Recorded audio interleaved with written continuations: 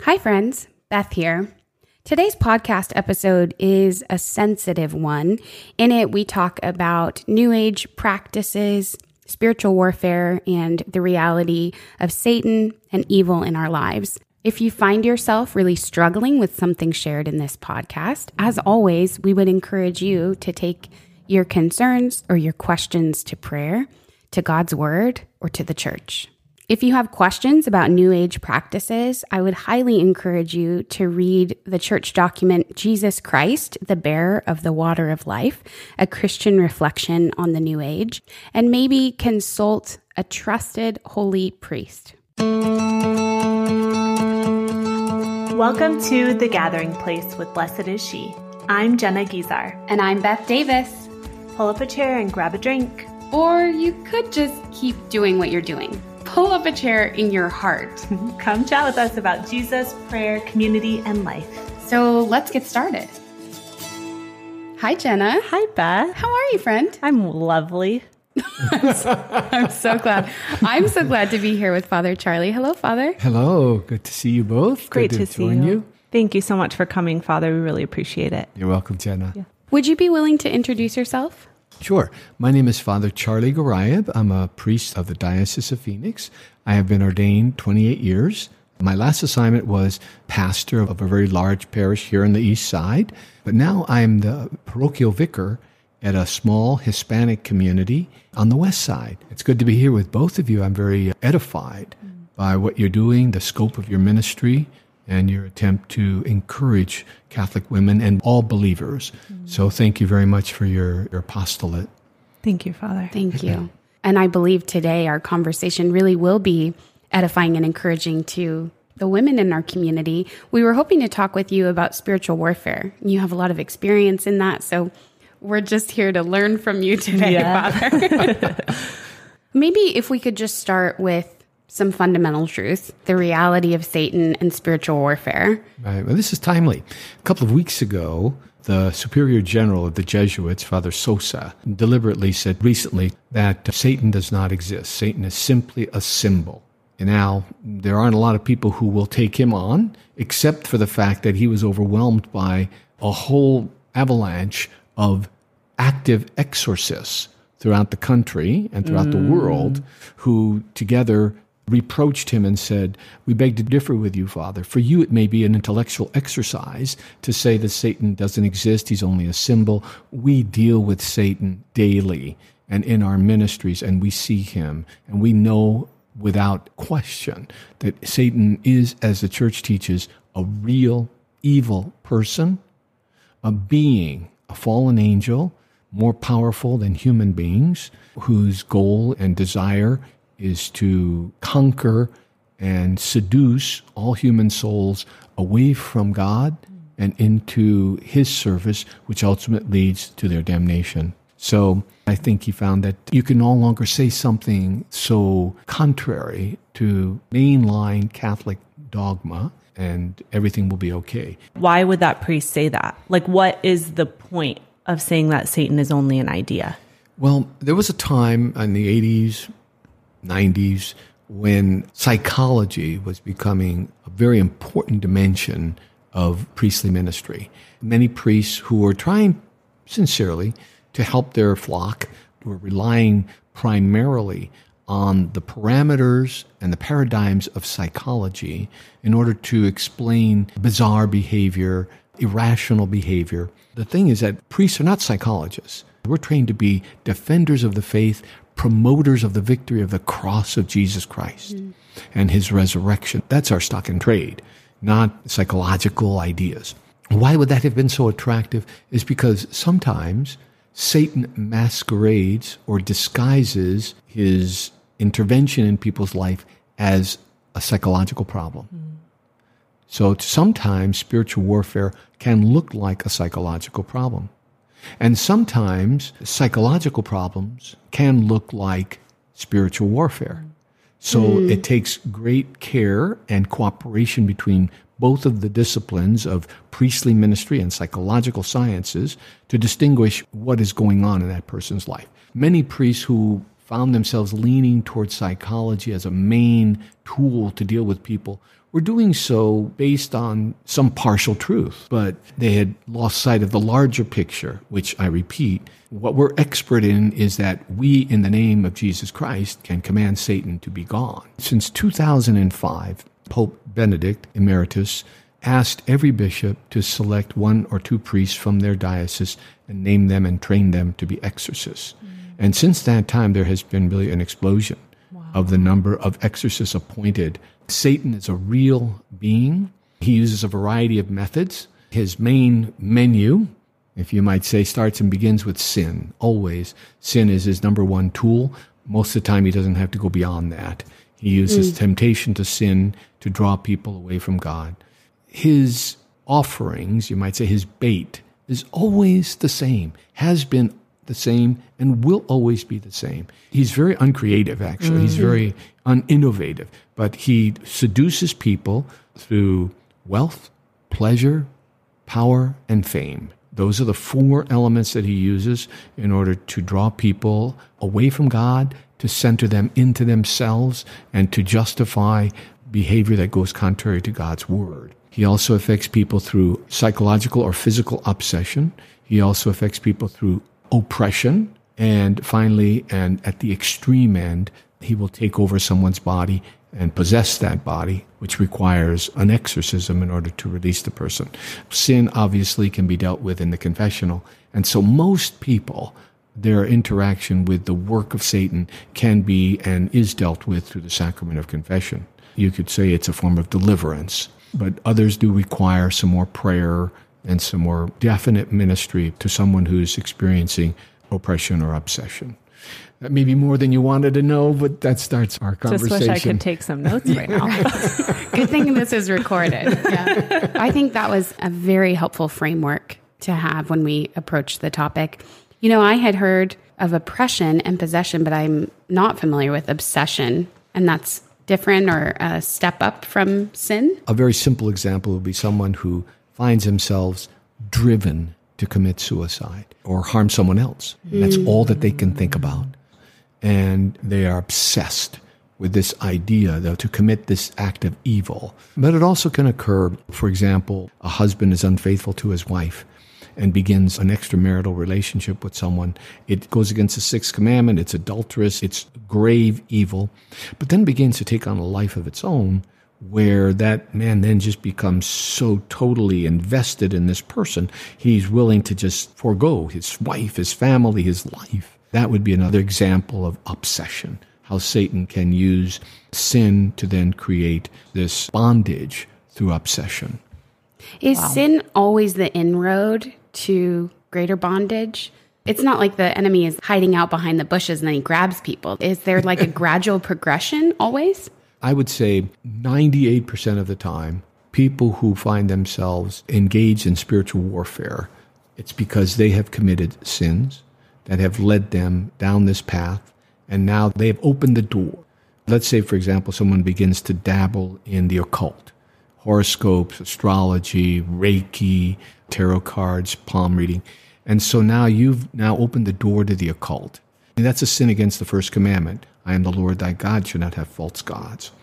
But what you've done is you've opened the door for Satan now to have a hold in your life and to begin to now manipulate you through this opening that you've provided.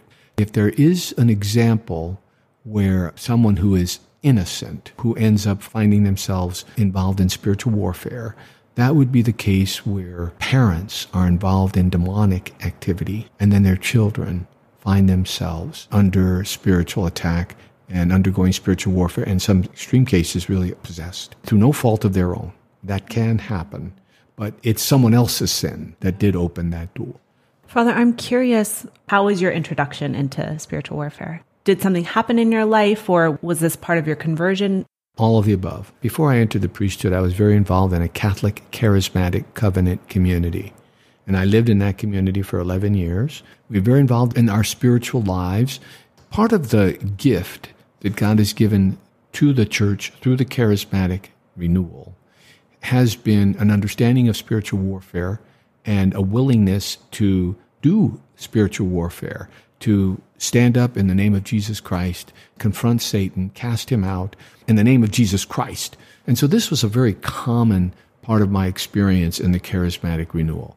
It's also the case that I, too, was prayed with for deliverance. When I first came into the renewal, there was some baggage that I needed prayer for and to be released from. And thanks be to God, I've experienced it. And I've experienced it in my lay life with others and now in my ordained life and ministry with others. So a priest who is alert to that will find themselves listening carefully in the confessional and different times with people, what's going on and just what might be exacerbating or making issues worse in this person's life. So from what I understand, before an exorcism will be performed, the petitioner, the person who is seeking an exorcism, has to have a psychological evaluation by a trained psychologist, someone who understands the reality. What the exorcist then needs is a written evaluation saying that we can find no psychological basis for this person's issue. It's not up to the psychologist to say this person is possessed, but simply to eliminate psychological problems as the basis for this person's problem. And once that evaluation has been given and granted, then the exorcist would take the next step. But not until, because again, people who are schizophrenic can often demonstrate characteristics that are typical of someone who is possessed, and vice versa. If you take Scripture seriously as the inspired, divine, revealed Word of God, on its face value, Jesus healed sick people who were sick, and he cast out demons from those who were possessed. And he was very clear which one he was doing. That's very good, Father. Thank you. I'm glad that you said that Satan is concerned about every soul. He has an agenda to lead every person away from God's will in their life and ultimately away from heaven. I wonder if there are people that think of Satan as maybe he even exists, but he's not really interested in me living my little life at my job and serving my family. I guess that would fall more into the Satan as an idea, but he's not concerned with me. But you would say he is. He absolutely is. Now, most people, if you are a faithful Catholic and you go to confession regularly, you receive our Lord's body and blood worthily and frequently, you are faithful to your vocation and fulfilling your responsibilities, by and large, you're protected. You will at some times experience temptation. Satan could tempt you to, I'm tired of this. I don't want to do this anymore. I've had it with children running around and taking up every one of my moments, and I've never said familiar? That, Father. Never. I didn't think so. This is just an offering. So there are moments when you are tempted. All of us are tempted. He knows our weak points, and he'll find those little openings, those porous points in our defenses. But if we are living the life in Christ, it's pretty simple to deal with, such as, get behind me, Satan. One of the things that he'll do for all of us is he will try to accuse us of sins that have been confessed. He will bring to mind at odd moments things that happened 15 or 20 years ago that you think, oh, that is so shameful. I am so sorry I did that. But wait a minute. That sin has been confessed. He's accusing you of sins that don't exist anymore because they have been absolved. They've been brought before the Lord through the sacrament of confession. Because he is what Scripture calls the accuser of the brethren, who stands day and night accusing us before God. So he'll try at odd moments to discourage you, to accuse you of past sins, to tempt you to abandon your responsibilities. We need to be aware how he works. We flick him off like a fly that's bothersome. We give him no more credit than he deserves, and we continue on the path we're on. Be sober and alert, because your enemy, the devil, prowls around like a roaring lion looking for someone to devour, as St. Peter says. So we are alert, and we need to be conscious how he functions, but we don't need to be fearful, anxious, worried, because if we're walking with Christ, our Lord Jesus Christ protects us. Can the devil hear our thoughts? That's a question open to debate. There are many exorcists and those who are experts in demonology that say that Satan cannot know our thoughts. I may be a bit of a renegade in this area. I think he does. For the reasons I just mentioned, I told you that he will insert or recall to you your mind and your memory things that happened in the past. We even talk about in Scripture, warfare of the mind. So in my estimation, he can know your thoughts. He can insert himself. Now, maybe it's a one-way dialogue. Maybe he doesn't know everything that you're thinking, but he can insert himself into your thoughts. That is simply how he works. He does work through the mind. It's through our mind that he tempts us. A major theme that I am internalizing from this conversation is that confession is central. So is that really our first line of defense when we're sensing a lot of temptation or spiritual attack? Absolutely. Okay. Because if sin is how Satan grips us and seduces us, when we repent of sin, that sin is completely absolved. His stronghold is completely relinquished. 100% of the absolution necessary takes place in the confessional. But 90% of the deliverance from the bondage of sin also takes place in the confessional. There are some kinds of sins, though, that have such a grip on us that even though we confess them, they will continue to be an issue for us where we are experiencing a bondage to those sins. In our day, a big one is pornography, gambling, perverted sexual behavior, alcohol and drugs that also have a physical dimension. Because of their nature that they become so quickly habitual that we need to have an additional ministry of deliverance to break that bondage so that we don't readily fall into that sin again. Well, that makes sense. How would you seek that out if you find that you are faithful to the sacrament and you are striving for holiness and a life of virtue, but there is habitual sin? Right. And that's when it's good to talk to a priest. Take the example of pornography, which sadly is a very common issue today for a lot of people. The priest will try to offer some ways in which, through the will, that can be overcome, which would be accountability, putting filters on your computer, putting your computer out in the middle of the living room. But then the priest can also and should also pray for deliverance and casting out those evil spirits that are at work tempting that person. So it's a dual attack.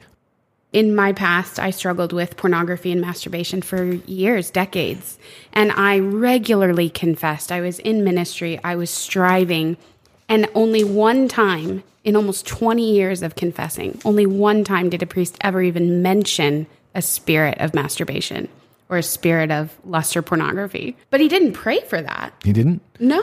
Yeah, sometimes I do. Sometimes in the confessional after someone confesses these, I say, now I've given you absolution. I just stay where you are because I want to pray a short prayer of deliverance over you. Quietly, very undramatically, we'll pray that whatever spirit is at work, that it be broken, cast out in the name of Jesus Christ. Yeah. And eventually there was a priest who prayed over me, but I hadn't told him anything. He put his hand over my eyes and I was totally delivered. Praise be Jesus. Yeah. It's incredible. He cast out Yeah. that, He that did. spirit. Yes, he did. Do you think the devil tempts men and women differently? Yes. Yes, he does. Let's say if we go to the realm of sex, men are moved visually. And so they can be tempted by someone who's very voluptuous or who's dressed immodestly. For women, there could be the temptation, I think, comes more a man who's now listening carefully to her in a way maybe her husband isn't doing, is taking a greater interest in her emotions. Yeah. Satan will use those differences to tempt us differently. I think in the same vein, I'm thinking about mothers and how they can pray for and protect their children. I think that that's an excellent point. Parents have spiritual authority over their children, and parents need to, of course, watch what's coming into the house. Mm-hmm. What are they watching? What video games are they playing? What movies are they watching? What music are they listening to? Because all of those forces can be carriers of evil spirits. So parents definitely have to guard the gate. They have the authority to pray over their children, to bless them, and to protect them in the name of Jesus Christ, and to pray over them for deliverance, especially if they're struggling with issues. Small children will oftentimes find themselves waking up in the middle of the night frightful. For what reason? Well, there could be a spirit that's trying to disturb that child's peace. So parents will not only calm the child down, but also will pray against any spirit that may be present in that room trying to disturb that child. What about fathers? Are there any particular recommendations that you would have for fathers as the head of a household? That's really where the source of the authority lies. So the father really is the one I would recommend to be the one to pray over that child. I don't think we as lay people know that we have authority like that. I think a lot of times people feel helpless and think, rightly so, they want to go to a priest, they want to go to someone with authority that we see in the church. Yeah. But can you speak to where that authority comes from, kind of the truth of that? Well, I believe it comes from the fourth commandment. God calls us to honor our parents because he's invested in parents the authority to form their children and to be the Heavenly Father's representative here on earth. I am dismayed when I see so many children who are involved with video games that are polluting their minds, and kids who are going to schools and being indoctrinated by ideologies that go completely contrary to what the parents believe, but the parents are not paying attention. Yeah. What it is that their kids are being taught, or what the teachers are telling them or having them read, etc. Parents have to be alert to these things because they're the first line of defense for their children. Disney has a show and it's all about wizards and things that seem innocent on a cartoon or a TV show. So then kids will want to buy all the characters and want to buy the books. And, oh, this one has a spell book. How innocent are things like that Not at very a young innocent age? At all. Not innocent at all. Those are the forms of the enemy. Even though they're in cute animation form, the occult is the occult. And if you open the door to the occult, Satan will come in. Thank you, Father. What's the most powerful or effective prayer protection we as lay people can pray? Get behind me, Satan. I am redeemed by the blood of Jesus Christ. As soon as you mention the name of Jesus, Satan flees. But then every family should end their prayer night, when you pray together, with the prayer of St. Michael the Archangel. That prayer is a reduced form of a longer prayer that was written by Pope Leo XIII at the turn of the 20th century, after he had a vision that Satan would have a grip on the 20th century. And look at what happened, what the 20th century produced. And we're still reeling from that. So he wrote this prayer, and the popular version is a shorter, but nonetheless very effective prayer to St. Michael the Archangel. And all the kids should be equipped with that prayer. I so appreciate how practical and reasonable all of these suggestions have been, because I think it can feel very sensational to talk about spiritual warfare, the devil, and I think that scares people away or makes people dismiss it out of hand. But you're making it sound like a very normal part of the life of a Christian. The problem is when we think that we're exempt from it. But if you wish to be a true disciple of Jesus, you've signed up for warfare, because Satan hates God and hates anyone whom God loves and anyone who loves God. So to think that I could be a Christian and not have to be on the alert for spiritual warfare is to not understand that you have crossed a dividing line by saying, I'm for Jesus. You not only become a daughter or a son of the Heavenly Father and a brother or sister to Jesus Christ, but now you also take on those enemies that are his enemies as well. I always want to just end this conversation by the words that beloved Pope John Paul II said when he first was consecrated, elevated to the papacy, and he spoke on the balcony. He said, do not be afraid. And I think those words apply here. Do not be afraid. We are more than conquerors through Jesus Christ. So don't be afraid of Satan. Don't go picking a fight with him, but don't be afraid of him, because we are victorious through the blood of Jesus Christ. That's a fact. Yeah. And so it's a matter of simply exercising that victory and being alert to know that you will be attacked at some point, especially when you least expect. Recognize it, cast them out, move on. That's a great way to end. Thank you so much, Father. You're more than welcome. Such a blessing to have you. You're more than welcome. Would you close us in prayer, Father? Be happy to. In the name of the Father, and the Son, and the Holy Spirit. Amen. We thank you, Lord Jesus, that you have triumphed over the evil one. You have given us victory through the power of your Holy Spirit. We ask, O God, I ask especially, Lord, that you would bless all of the listeners. with the grace to be able to do spiritual warfare, to find themselves clearly protected by you, understanding issues that are at stake, discerning well for themselves and their families, and through the power of the Holy Spirit, that they would experience the victory you've won for us.